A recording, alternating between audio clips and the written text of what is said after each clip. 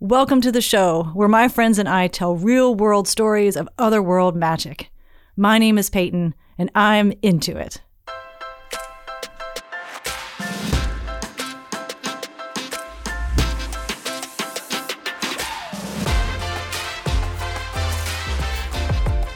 Welcome, everybody.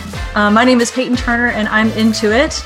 And so is my guest today, Erin Anderson.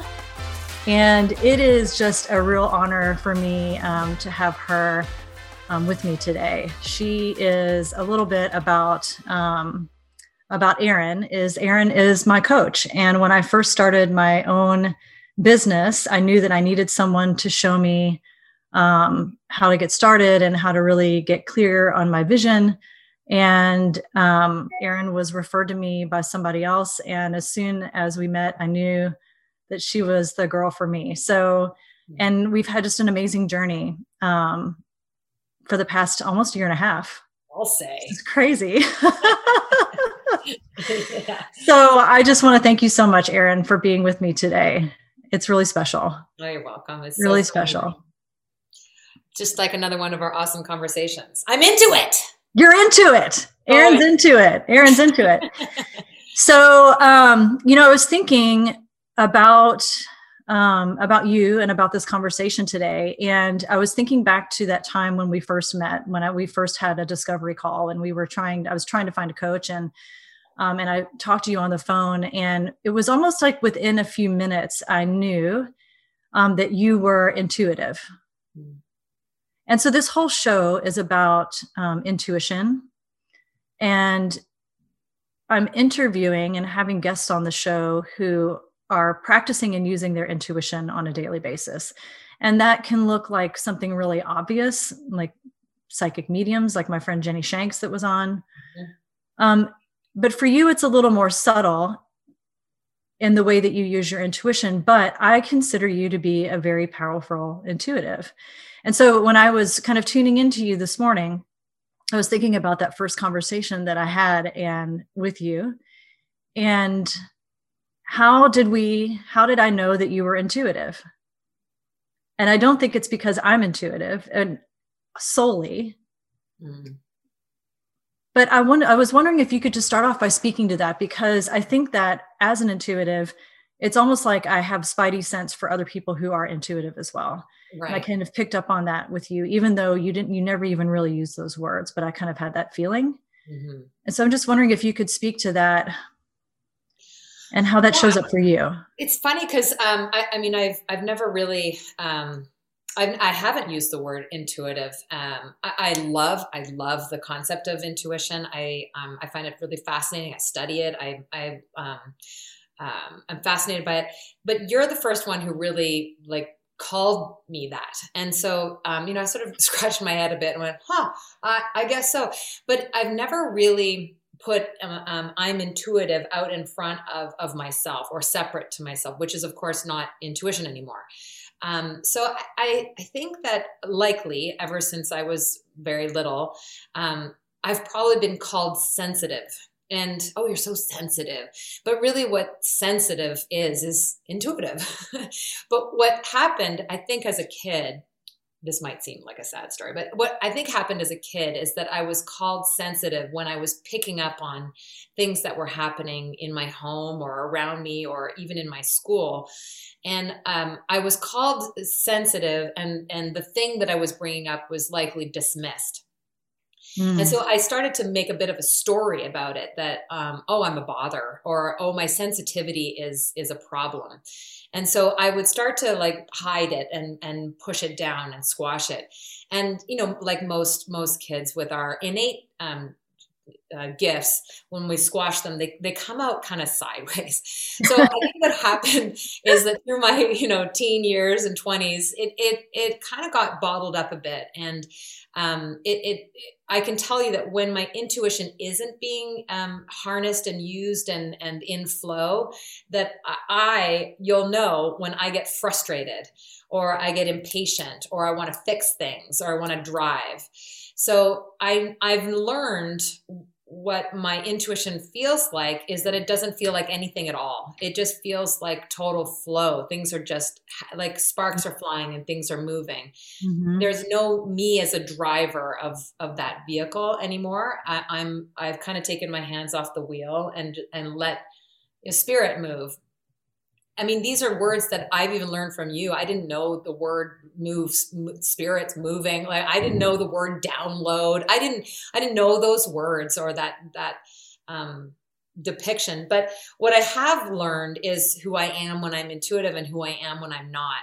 And that's been a big source of power for me to know when I'm gripping the wheel and trying to control my life versus allowing life to flow through me. Yeah. So that's been the biggest learning for me, for sure.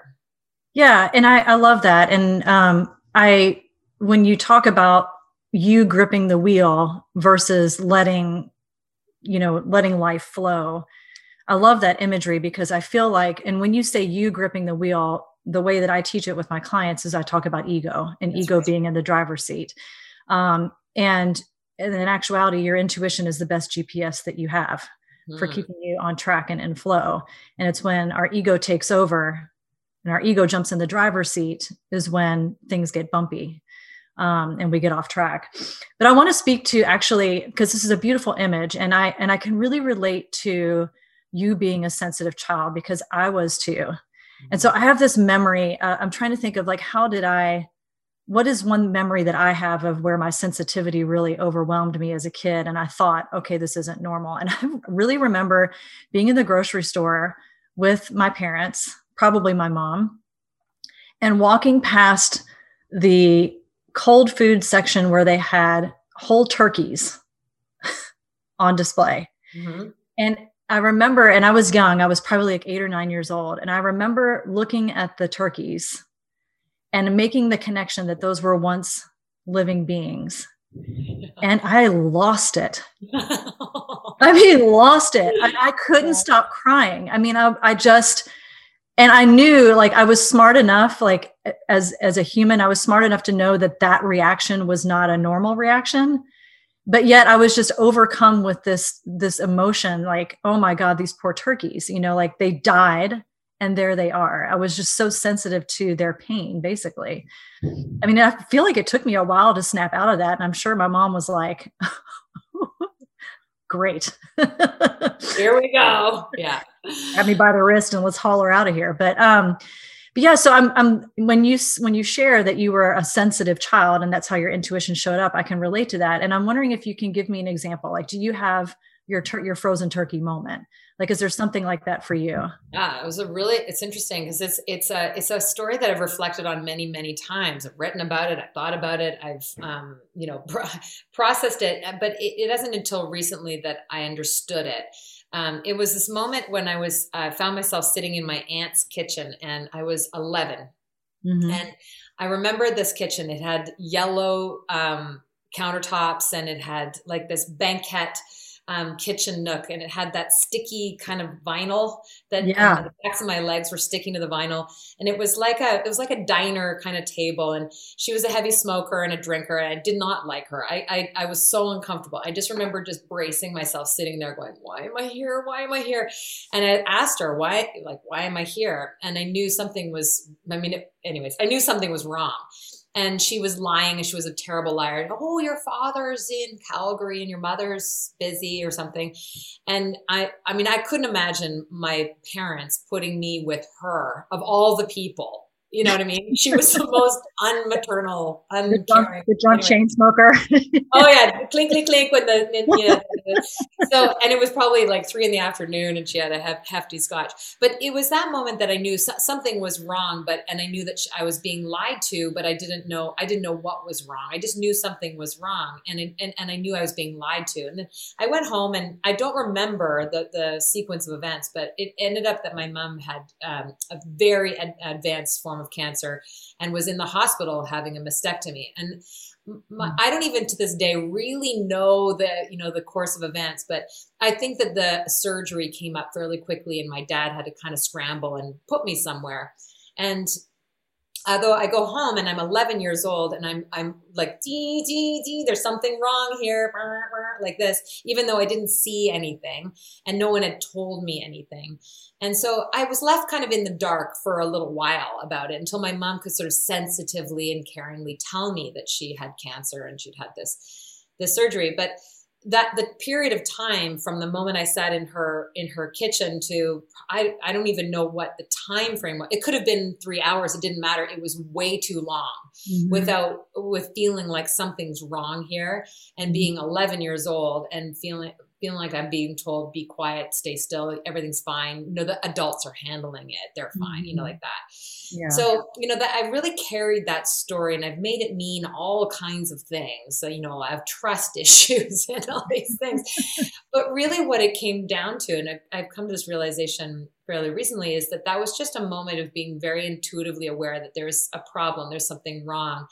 And that there was a part of me that knew I could have risen to the occasion. I could have been there by her bedside. I could have held her hand. I could have been there in the pain. I could handle it. And, it's interesting because all my life I've been able to actually handle a hefty amount of pain and trauma and being around it.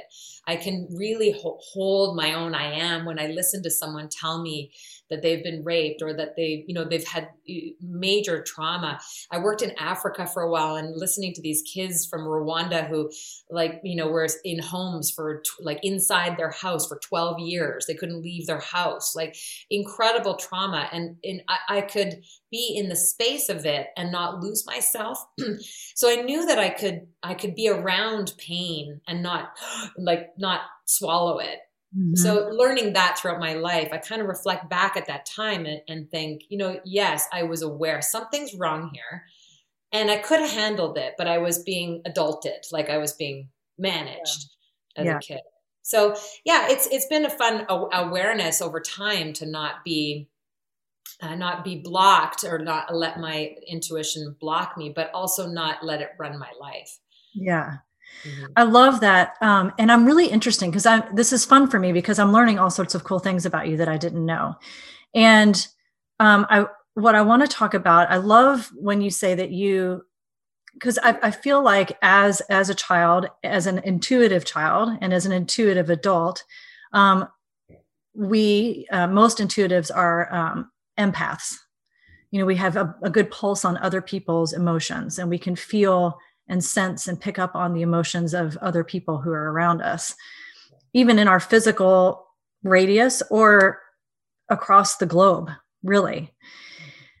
And that becomes very crippling for a lot of people. One of the best things that practicing medicine did for me is teach me how to walk into a room with a patient, hold space for them in that room when they're getting most likely bad news, and then walk out, brush it off, close the door, start over again, and do it with somebody else, and not, as an empath, not carry their fears and their emotions with me. And that was just a practice that I really think that medicine was really good at helping me fine tune that ability to be with someone and hold space for them, but also keep space and not lose myself. How did you get that? Because I know you weren't in medicine. So how do you think you developed? Because that is for me, that's a great gift to be able to be intuitive, to be empathic, to hold space for other people and not take that on yourself. So I'm interested to know what, for me, it was medicine. What was it for you? Yeah, I mean, as I'm listening to you, I definitely, dance on the edge of that for sure. I mean, there's some days when I'm, extraordinarily tired. I'm thinking, what's going on? What did I eat? What did did I get a virus? And then I realized, oh, oopsie. I probably, took on a little too much. And so, I'm always a very aware of that line. But I would say that I learned that in two places. One, as you were talking, I had sort of the awareness of it. My dad is the master of non-attachment. And it's been a problem as a sensitive kid, but also the greatest gift that he could have ever given me, because he just naturally embodies non-attachment. And sometimes as a kid, you want your dad to be attached to you. You want to be attached to your dad. You want that attachment. It's kind of yeah, and especially as a girl, like there's something about yeah. little girls and their daddies that you Oh, I just love my daddy. Love my dad. Me too. Yeah. But it's that ego piece, right? The demonstrative, ego piece, ego satisfying, ego brush, stroking stuff. But he comes from the highest form of love, actually, which is that non-attachment piece. So I really witnessed him being unattached, and I learned it from him. We would go on these treks in Nepal together, and we had a company for 30 years of taking people into the high Himalaya and taking them trekking up into high altitude, and we would be with people who are triple type A, like high achievers, and it's amazing to watch what happens to triple type A high achievers when they can't get their way. When the fog rolls in and the plane can't take off, right? Or, the snow comes and you can't pitch your tent there, or what, like nature, the randomness of it all. And so I watched my dad lead people while in these, random places. Like they'd say, well, when's the plane going to take off? And he'd say, today, tomorrow, who knows? Like he would just be this, wax on, wax off guy. And just watching him not take on or process the issues of others was really masterful. So I learned that from him. And then I really have studied the mind a lot and understood that really attachment comes through thinking. Really, that's it. It's, bad news, good news, who knows? It's how you think about it that matters. So what I'm careful not to do is, this is going to sound kind of mean, but what I'm careful not to do is believe everything people say that they think. Well, I think that na-na-na is so-na-na, or, well, I think that na-na-na-na-na. So, or it is so, or it is this way, or it is that way. Those are all thoughts that are causing people to suffer. Yeah. So I've learned to be unattached from the suffering thoughts, and to let people process them and let them process them for themselves. And I can just be the witness, the observer, and go, whoa, that was, wow. Kind of watch it like a fireworks show. Yeah. But I don't need to take it on because it's not even theirs anyway. It's not theirs anyway. It's something else. And it's funny, of course, this comes up because I'm working through A Course in Miracles, and the lesson that I'm on today is, I'm in that whole section of A Course in Miracles where it talks about I'm not upset for the reasons that I think. Yeah. Or I am not. I'm not. My thoughts don't mean anything. And thoughts are just thoughts. And when you say this, I'm reminded of this quote from William Shakespeare. And I don't know if it's a Macbeth or whatever, but I know you know what I'm talking about. It's nothing is either good nor bad until thinking makes it so. And that is the ultimate unattachment. That's the ultimate, being in this place of what I like to call objective non-reactivity. Like, can you sit in a place of objective non-reactivity? And really, that's the place where we find peace. And it's also the place where, for me, where my intuition really shines. That's right. It really takes the lead. Yeah. So these busy thoughts, the thinking, it just clutters I always like the metaphor of what coaching does, or when you work with people and their thoughts and their thinking, it's just that windshield wiper. Like, let's clear the windshield of your mind. But they're like, there's a bug on my windshield and it's bothering me and I hate it and I wish it wasn't there. Well, just, yeah, I remember there's, we've talked about this before too. And when we're coaching people, it's almost like they're telling you everything and you're just kind of doing this, looking for, that common thread. So intuitive, sensitive childhood. And then you learned some really great tools from your dad about how to hold space for people without taking on their emotions. But then you also mentioned that you kind of learned to squash your intuition because being sensitive was not good. Yeah, that really came up in my 20s, late teens and 20s, where, it's interesting. you're right. I definitely did squash it for sure, like in my private life. But then, so then, my husband, and sometimes with my kids, and, my social life perhaps, like, and what I'm speaking to there is like my lowest form personality. Like when I suck is usually when I'm processing them, or I'm processing, or I'm gripping and holding on and wanting things to be a certain way, that real sense of control. And then on the other side, throughout my life, I started to see that operating from intuition is quick. Actually, it's really rapid. It just sort of happens. And if I allow it to happen and I don't get in the way of it, I find that I say things, or I write things, or I create things, or I move in a certain way, or I step towards someone, or I step away from someone. I mean, all these things, these decisions that are not thought-based. They're of another energy force or something that's moving through me.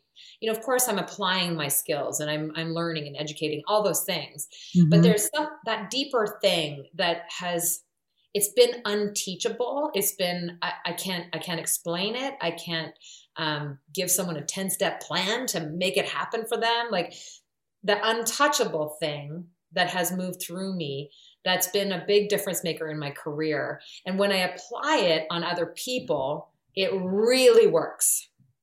So yeah, I agree. It is the untouchable intuitive piece that you're speaking to, that voice that we hear, the quick decision that we make when we're in the flow.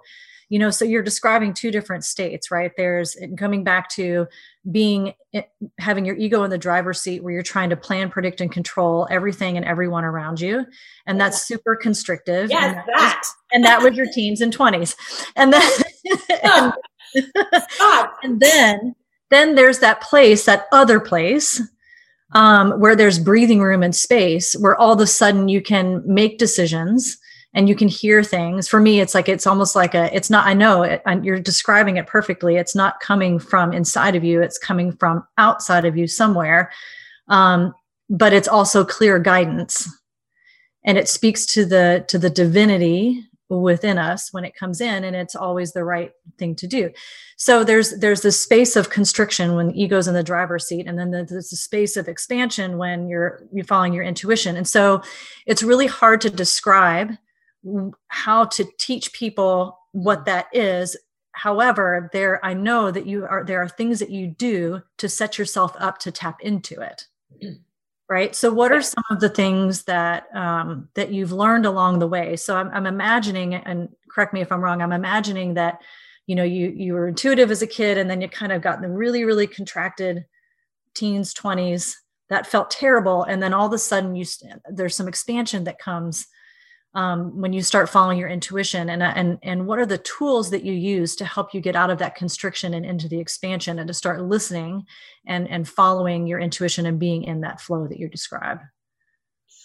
Well, first of all, I love the way you explained that. That was just so affirming, the way you describe predict. What did you say? Predict, control. Plan, predict, and control, man. It's like that's where I've learned it from myself. It's like, okay, Peyton, are you trying to plan, predict, or control the future? I mean, and as a psychic, oh my God, it's like I try to do this shit all the time, this is going to happen when, and it's, spirits never let me down. They're never wrong. My interpretation, however, can be very wrong. So it's just take the information and go with it. Stop trying to plan, predict, or control. So that's where the constriction happens for me, right? Well, and that's usually where you and I work together, is in that plan, predict, and control domain. So I thank you for that language. It's really great. And that side of me is not going anywhere. I can know well, it should it, because it serves a purpose, right? Yes. I mean, absolutely. It keeps me safe, and often keeps me stuck. But the practice that I think I use, that I know I use, well, how would I say this? So there's tools, right? Like, so when we're going into really specific tools too, like one of the most specific and potent and rapid tool that I use was taught to me by my teacher, Suzanne Conrad, who has created something called lightyear.co, which is an amazing platform for self-leadership. And she was my coach training. So I learned to be a coach through her. And her teacher was a woman named Dorothy Espio, who really taught her a lot about the morphinogenic field that's around us. So the energy field that surrounds each of us as humans. And we all have these spin points around our energy field that are really felt. So I learned a lot through that body of work, what it is to bring energy into the room, and that we are responsible. I am responsible for the energy I bring into the room wherever I go. Mm-hmm. So as soon as I got really responsible for the energy that I bring into the room, I became acutely aware of other people's energy that they're bringing into the room. So I just kind of became very aware of myself and them. And then what happens from there, and the tool that I learned from her, was a very simple practice of holding out the hand. So in Native American traditions, they would say, welcome you by saying how. And one of the reasons for doing that is to show I bear no harm, no arms. I have no harm. I'm holding an open palm. Mm-hmm. And this open palm, then when you turn it to yourself, I bear no arms. I mean no harm. So here I am Erin. And you are Peyton. I am Erin. You are my computer. I am Erin. You are Canada, right? I am Erin. You are COVID. I am Erin. You are my journal. You're my phone, like that. So having that distinction of having my own I am, it really allowed other people to be who they are. And I get to then be peaceful in the reality of what is so. So that I stop raging against, why is she being like that? Why is he being like that? And why is this like that? And when will it end? And when will it start? So I got to really use that tool as probably a foundational tool for everything. It really just works across the board. And what I'm seeing when you describe that is that you've created your own Erin bubble. And from that Erin bubble, you can acknowledge that other people have their bubbles. Yeah. And that creates it creates both connection and separation at the same time. So you get to retain all of who you are. Mm-hmm. And you really get to see other people for all of who they are from the perspective of you standing in all of who you are. Versus I think that where we get caught up sometimes, and I've certainly have fallen into this trap before, is when we go and jump into somebody else's bubble to try to fix something or try to, we get sucked into the drama or anything like this. But I love that kind of like keeping it. And for me in my life, it's keeping it at arm's length. Who do I need to keep? What do I need to keep at arm's length? And you described to me a similar thing where it's like you are in the center core. If you can imagine a target with 72 rings, and you're standing in the center circle, and you said to me, who else is supposed to be in that circle with you? And I named like 3 or 4 people, and you're like, no. Nobody is in that circle with you. That is your circle. And I love that, so that's a great tool, kind of having this imagery where you keep yourself whole and separate from other people. And then what are some other, there's 2 other tools that are important to you to create the space you need for your intuition to come in? Well, I'm learning the tool. I'm telling you, it's a constant learning, but I'm learning the tool of slowing down. And that's really... Well, you're going to die when I tell you what happened in meditation this morning when I tuned into you. So, okay. I mean, I'm so glad you said that, because I'm looking at the read that I got for you, and I'm like, I know. Anyway, so you're learning the tool of slowing down. So pedal to the metal, baby. Yeah. Fast and Furious. It has been an MO, which comes from that ego driving place for sure. So when I slow down, I can be with people. I am quite masterful at it when I'm with people. And in my own life, away from people, I can I can really go hyperspeed. So I'm learning to integrate the two, slowing down with people and then slowing down in my life. And what do you do to slow down in your life? What does that look like? Well, a lot of times the slowing down really is the slowing down of believing the thoughts. So it's allowing the thoughts to come and letting them, I should do this. Why isn't this here? So if you really were to put on the narrative tape, it would be gangbusters, right? The amount of thoughts that we have. So part of it is really slowing down my thinking and allowing space for the thoughts to come, but not chomping down on all of them and having to act. So you do that? Is that like a minute by minute practice? Is like you're doing the dishes and talking to your children, or do you set aside time for meditation every day? No, I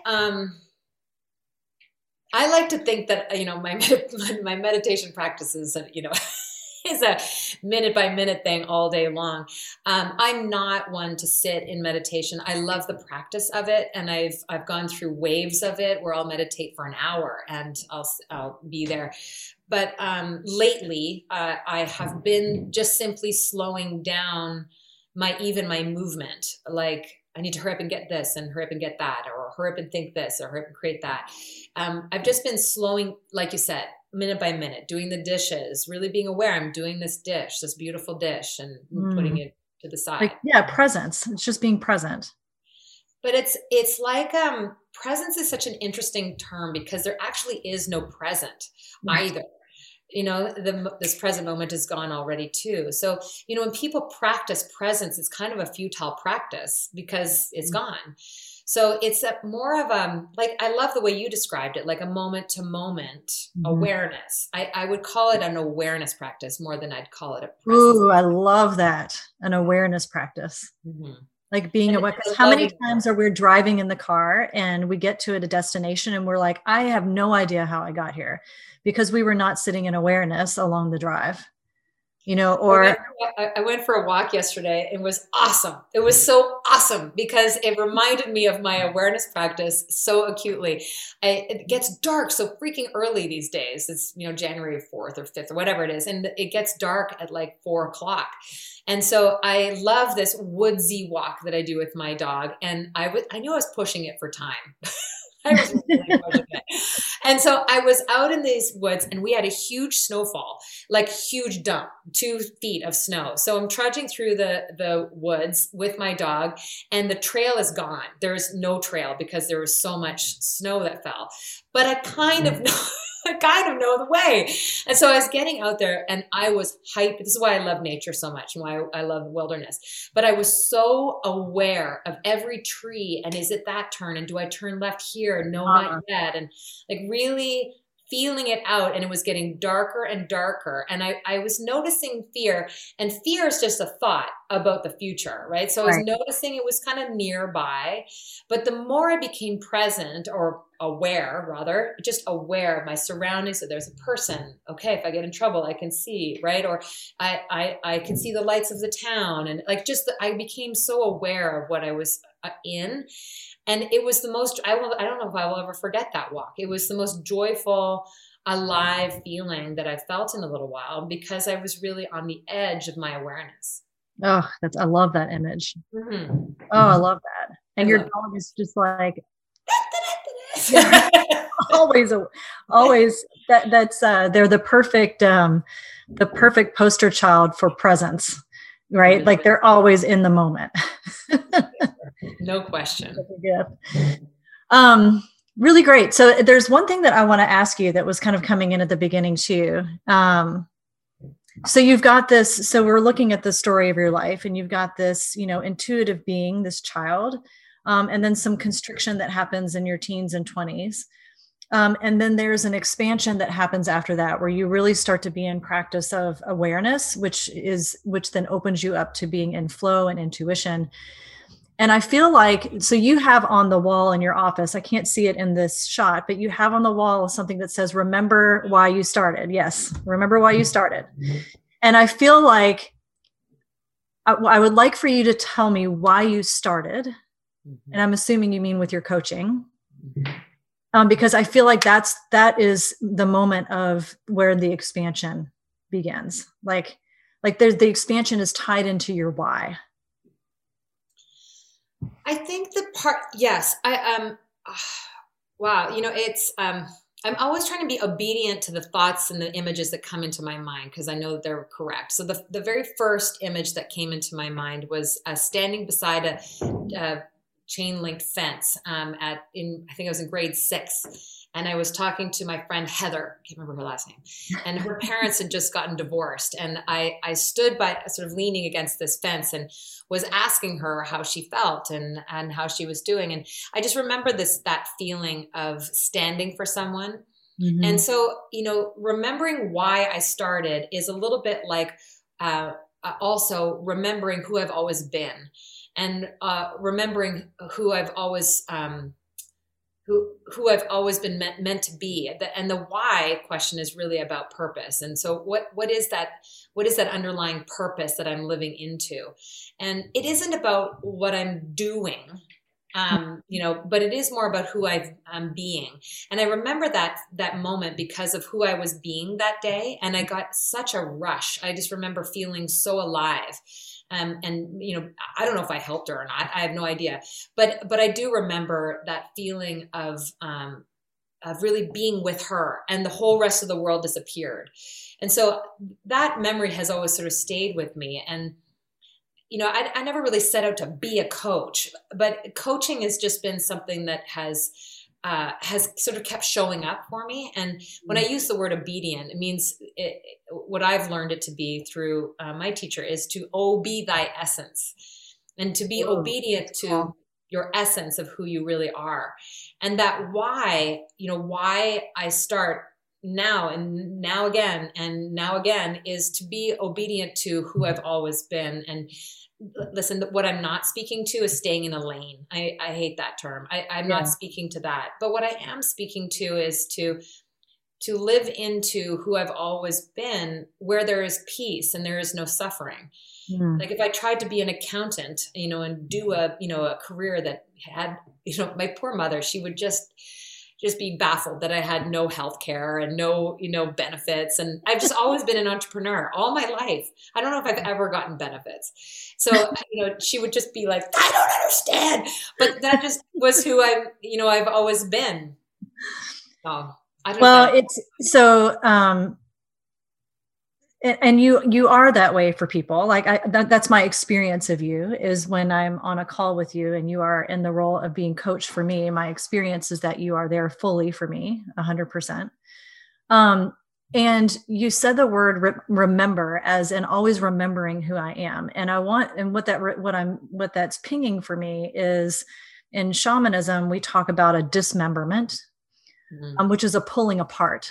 Mm-hmm. So to be dismembered is to be pulled apart spiritually. And that can look like a lot of different things. It could look like a divorce. It could look like a death in the family. It could look like a loss of a job. It could look like I stubbed my toe today. It could look like a bunch of different things. But I've always been fascinated about this because we get dismembered to then remember. Mm. So we get pulled apart in a way that we come back together again whole, remember, and we remember who we are. Yeah.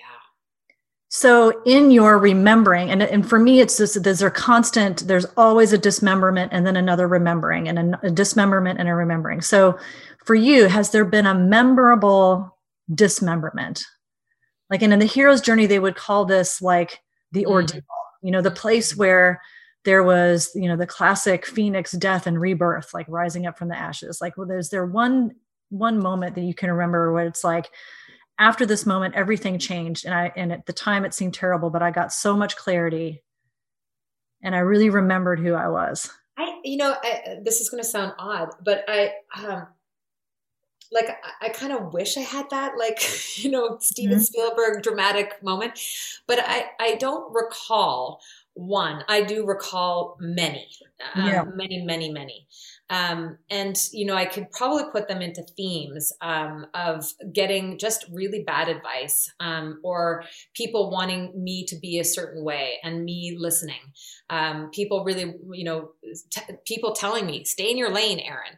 I was often taught that. And told that. So I don't recall a real moment, but I do remember feeling very lost and very, very alone. You know what? Okay. maybe there was a moment. Yeah, I'm It feeling could have. like there's something that's sticking Yeah. out. Well, there's sort of flashes of a few, but there was one moment when I made a decision. So when there was a decision made, like to cut off all other possibilities and to decide. And it was a moment when I had two young kids. My daughter was about a year old and my son was 3. And I was on the couch, literally, I think I was literally drooling, like I was sort of a shell of a human being. And Yeah. they were both napping at the time. And I was on my computer and I was talking to my girlfriend saying, I've got to do something. Like I've got to get away. I've got to, like, I hadn't done anything in 5 years. I had just been really focused only on kids. I'd had a miscarriage and I was really focused on these kids. And I wasn't working. In Canada, we get a year off in between. And so I was working with an ad agency and design firm. I was doing graphic design and brand management with them. And so I was off for quite a long time. And I felt my brain was mush. And I came across this website, and it was a terribly ugly website. But there was this little series of photos of a yoga retreat. It was like a yoga boot camp. It was not a retreat. They were making that very clear. It was boot camp. If you want to come and get your ass handed to you and you want to have a breakthrough in your life and you want to, sweat and detoxify and learn about yourself and create powerful tools for self-leadership, this is the place. And so I was intrigued. And the thing that got me to sign up and pay money that I did not have and take time that I did not have and go and do this thing was there was a photo of 2 women sitting with their knees touching face to face, and they were both bawling. And I went, I want that. I was desperate for that level of connection, raw, real, soulful, expansion and release. And so I went, and it was Baron Baptiste, and it was my level 1 yoga teacher training in Tulum, Mexico in 2009. And I went there. I sat in the front row on the very first day, and I sat there without knowing anything. I was a very novice yoga practitioner, but I didn't know what I was getting myself into. I sat down in the front row the first night of discussion, and I looked up at this banner, and I found this banner to be particularly ugly. And coming from this branding and design background, I sat there and I pointed to the thing. I said to myself, one day I will work for this organization. And I knew that I was going to be a big part of it. I knew it was going to change my life, and I knew I was going to change their life. And that ended up being so. I stayed with Baron for over 10 years. I ended up working for the Institute. I rebranded them twice. I helped them, grow their content and all this stuff. And what's interesting is that sitting there, I really danced between unworthiness and service. Unworthy and then service, unworthy and then service. And then the unworthiness started to get weaker and weaker and weaker. And the service got stronger and stronger and stronger. Mm. So it was probably that moment of lying on the couch thinking, is this it? Yeah. And then saying, actually, no, there's something else. And making the decision to say yes and go. Well, yeah. And you answered the call. I did answer the call. You answered the call. And answering the call and stepping into the unknown, anytime I've ever done that, it's really worked out. Yeah. Oh, I love that. And how have you, I have one more question before we get into the intuitive piece, like the things that I pulled for you earlier today. How have you been transformed by spirit? Wow. I mean, I think what's been the internal transformation? Because, we can look at your life and how your life has changed and the jobs have changed and the creativity's come and all that kind of stuff. But how have you been transformed? Like life before spirit and life following after spirit, like how has that transformed you? Yeah. I mean, I feel like I'm constantly being transformed by spirit. And I would say that the biggest sort of lesson or thing that I've walked away with is that spirit is always kind. Spirit is always peaceful. Spirit is always generous. Spirit is always loving, always, always. And if it's not those things, it's not spirit. And so I just kind of got that discernment. I got that distinction. So I'm Mm-hmm. not saying that I never suffer. I'm not saying that I'm always experiencing kindness and generosity. I'm not, because I'm human, and I'll always have that ego piece within me. But spirit has allowed me to see the distinction and to see the possibility, and to see that, there are no problems. There's just only possibility. So that's probably the place. I Mm-hmm. love that. I love it. Yeah. And that's my experience with spirit too, is that it is always, spirit never lets you down. It never lets you down. And if you feel let down, it's not spirit. That's right. Yeah. It's your ego. Yeah. My ego's let me down plenty. Oh my God, right? You and me both. It's like, oh, hello, old friend. There you are. Here we go again. So we meet again. Mm-hmm. God. All right, great. Well, let's get into this. So this is one of my favorite parts of the podcast. So I, with your permission, kind of tuned into you before we talked today, and you have no idea what I got. So I'm going to share with you what I got. And my intuition comes in two very powerful ways. I see, so I'm clairvoyant. So I see images, and I hear words. So I was actually not planning on tuning into you when I was sitting in meditation this morning, but that's what happened. So, so there were a couple of things that I saw. One of the first things that I saw was, it was the game of jacks and hopscotch. Oh, good one. Yeah, like drop the ball, pick the things Drop the ball and pick up the jacks, which as a kid I was fascinated with, but I just I never understood how to play it. And then after they showed me the jacks and the hopscotch, they showed me the jacks, they showed me the hopscotch. So I don't know if that means anything for you or not. Both those games were probably the only schoolyard games that I liked to play as a kid. You actually played those all the time. That's interesting. Yeah. I've never actually played those games. I mean, I've always wanted to and tried to, but nobody ever taught me. So I thought, yeah. So then there's probably something there for you about play, right? Well, yeah. I mean, it's, it's interesting because the pickup jacks is chaotic, and it's quick, and it's you, no matter how smart you are, no matter how great you are, no matter how much education you have, whatever, you can't control it.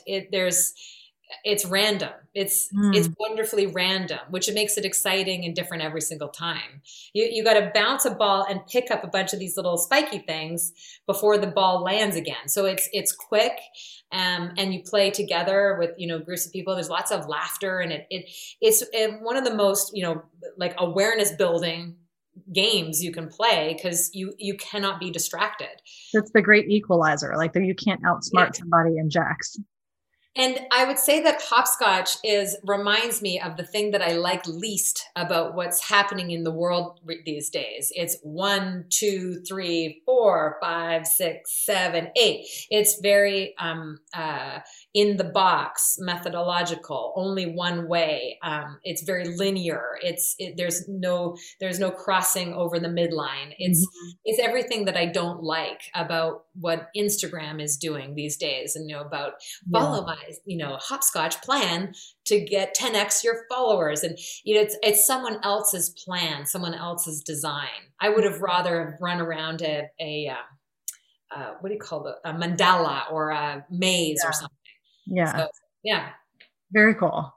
Next thing they showed me, a little tiny marble, but that it was clear crystal, almost like a little crystal ball, that then quickly turned into a monocle. Like those, like the Monopoly game guy wears the monocle.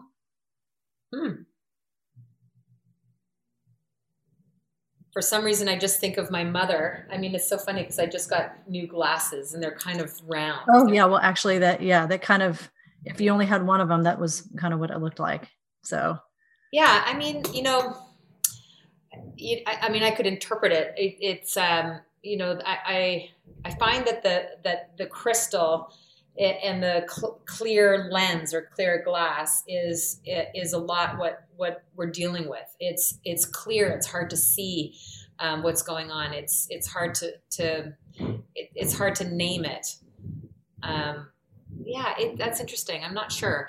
What I love about crystals, though, is that they're like something like this. Was it multifaceted or was it flat? Yeah. It was like a little marble, like almost like a tiny crystal ball, like, Interesting. Huh. yeah. Huh. I'll It's look for it. Well, so here's the coolest piece. And so I know that your mom's in spirit, Mhm. and I know certain aspects of your mom. I know that she was a painter. I know that you were close. Um, and so the overwhelming thing that I saw this morning when I went into meditation is I saw your mom, and she was standing in a room that I believe was the house that the cabin you guys just renovated this summer. And there was a huge picture window, and the lake was out. You could see the lake through the window. And she was standing at an easel painting. Mm. And she was painting the picture of a hummingbird. Mm. And she was thin. Her forearms were really thin, like reminded me of like a ballerina with the grace. But then her hands were really strong. So you could tell that they were kind of like the hands of someone who had worked clay, almost like with a pot or something, like not long fingernails, short fingernails and strong hands. And she was painting the picture of a hummingbird, and outside the window was a hummingbird feeder. Mm. And I said, what is, do you have a message for Erin? And she said, have you ever seen a hummingbird's wings? And I said, well, yes, but they maybe in a picture. She goes, well, they move, and I'm going to have to read this verbatim. I wrote it down. Have you ever seen a hummingbird's wings? They're beautiful, but most of the time they are moving so fast that you cannot see the beauty in them for the blur. Tell my daughter that, quote, the beauty is in the slowdown. Wow. Good one. And then she winked at me and went back to painting. Right. Wow. Yeah, that gives me chills. That's so her. She was like skinny little arms, and strong little bony fingers. Yeah. Yeah, but the beauty is in the slowdown. And then so when you said earlier today that you're practicing slowing down, that's why I laughed, because I'm like, yeah, your mom is such a big fan of that. And the image was that when you catch the hummingbird's wings are moving so fast that you can't even see how beautiful they are and the intricate details of them. But if they slow down enough that you can see the beauty of the wing, like the beauty's in the slowdown. The beauty is in the slowdown. I love that. I will cherish that line. Yeah, absolutely. There's no question, because otherwise, what are we left with? We're just left with the blur. The blur of moving too fast. Yeah. Wow, Peyton, thank you. What a gift. Thank you. You're welcome. I never know how it's going to land, right? But again, spirit never lets me down. So anyway, that's so beautiful. Yeah, I mean, we have a few minutes left. Yeah, go ahead. Yeah, well, I hope for everyone, for 2021 to have the beauty of the slowdown. It's interesting because we've just come through this challenging year of 2020 and moving into 2021. This is the big topic. What are the lessons we're bringing forward with us, and what are the things that we're going to cherish from this time together? During COVID, and for me, it's what I am noticing with people is that the hustle has never really paid off. It's just really never gone well for a lot of people. They end up just haggard and maybe with a fraction more stuff. Mm-hmm. But the beauty in the slowdown is that loving awareness living lifestyle, that loving awareness way of being. Mm-hmm. I think that's certainly what I would hope to promote and to help people gain. That loving awareness here, but then the loving awareness out there too. So loving awareness for self and others. Well, and that's the way that we spread light, right? Like we just be the light, and then the light spreads. Like it starts with a loving awareness, with starting within, and then spreading out and giving other people permission to be loving awareness as well. So I love that. All right, we just a few minutes left, and do you? Is there something you'd like to share with the audience? I mean, after this conversation, I I am a fan of this idea of a trifecta, and I'm not actually sure what it is yet, but spirit is a big part of it. So it's something like spirit, service, and creativity. And when the three of them come together, incredible possibilities can happen. But I think what I look at for people is to create more multidimensional, more like to really polish more facets of who they are, so that they're not just so, one dimensional and just hitting that same thought over and over again. I know that's my practice. So, for me, it's about creating goals, creating that goal line, creating goals for yourself through your life, and, definitely moving your life forward, advancing your life and achieving the things that you want to achieve, but then also moving up through the soul line, having the goal line and then up into the soul and spirit line. The goal line and the soul line. Yeah. And you can have both, so that both exist. So that what I notice with intuitives and spirit-driven people is that sometimes they can be so heavily over, flexing that muscle of spirit and intuition and that internal life, that their goals go, into the toilet. And so it is both and then of course, people who are heavily, functioning in their goal arena forget their spirit. So having both rise up at the same time is it's like the perfect blend of, Peter and I call it the perfect balance between the woo woo, which is the spirit, and the what, which is the woo woo and the what. I like it. The woo woo and the what. I love it. Yes, Peyton. Thank you for all that you do and who you are and how you're really emerging out into the world. I love how responsive you are to your hits. You are right on it, and you knock it out of the park every time. Thanks, man. It's just every time. Yeah, I'm having fun, and that's just the best part of it all. So yeah. Well, thank you, Erin. Thank you so much. How can people get in touch with you? Well, you can follow me on Instagram. I don't know why I love Instagram so much, but I love it because it's visual and it's pretty. And it's, you're like, Instagram's in the boxes. Follow me on Instagram. Just don't, believe everything I say. But follow me on Instagram, livebigco, and then on my website, sign up for my newsletter at livebigco.com. Great, and I'll put the. I want to have a conversation. I love having conversations with people. Yeah, that's awesome. Yeah. Well, thank you, and I'll put the link in the YouTube channel on the little slide at the end. And yeah, I'm just so grateful for you, and really, really honored to have shared the space with you. So thank you so much. Yeah. Again, Erin Anderson, and my name's Peyton Turner, and we are both into it. So into it.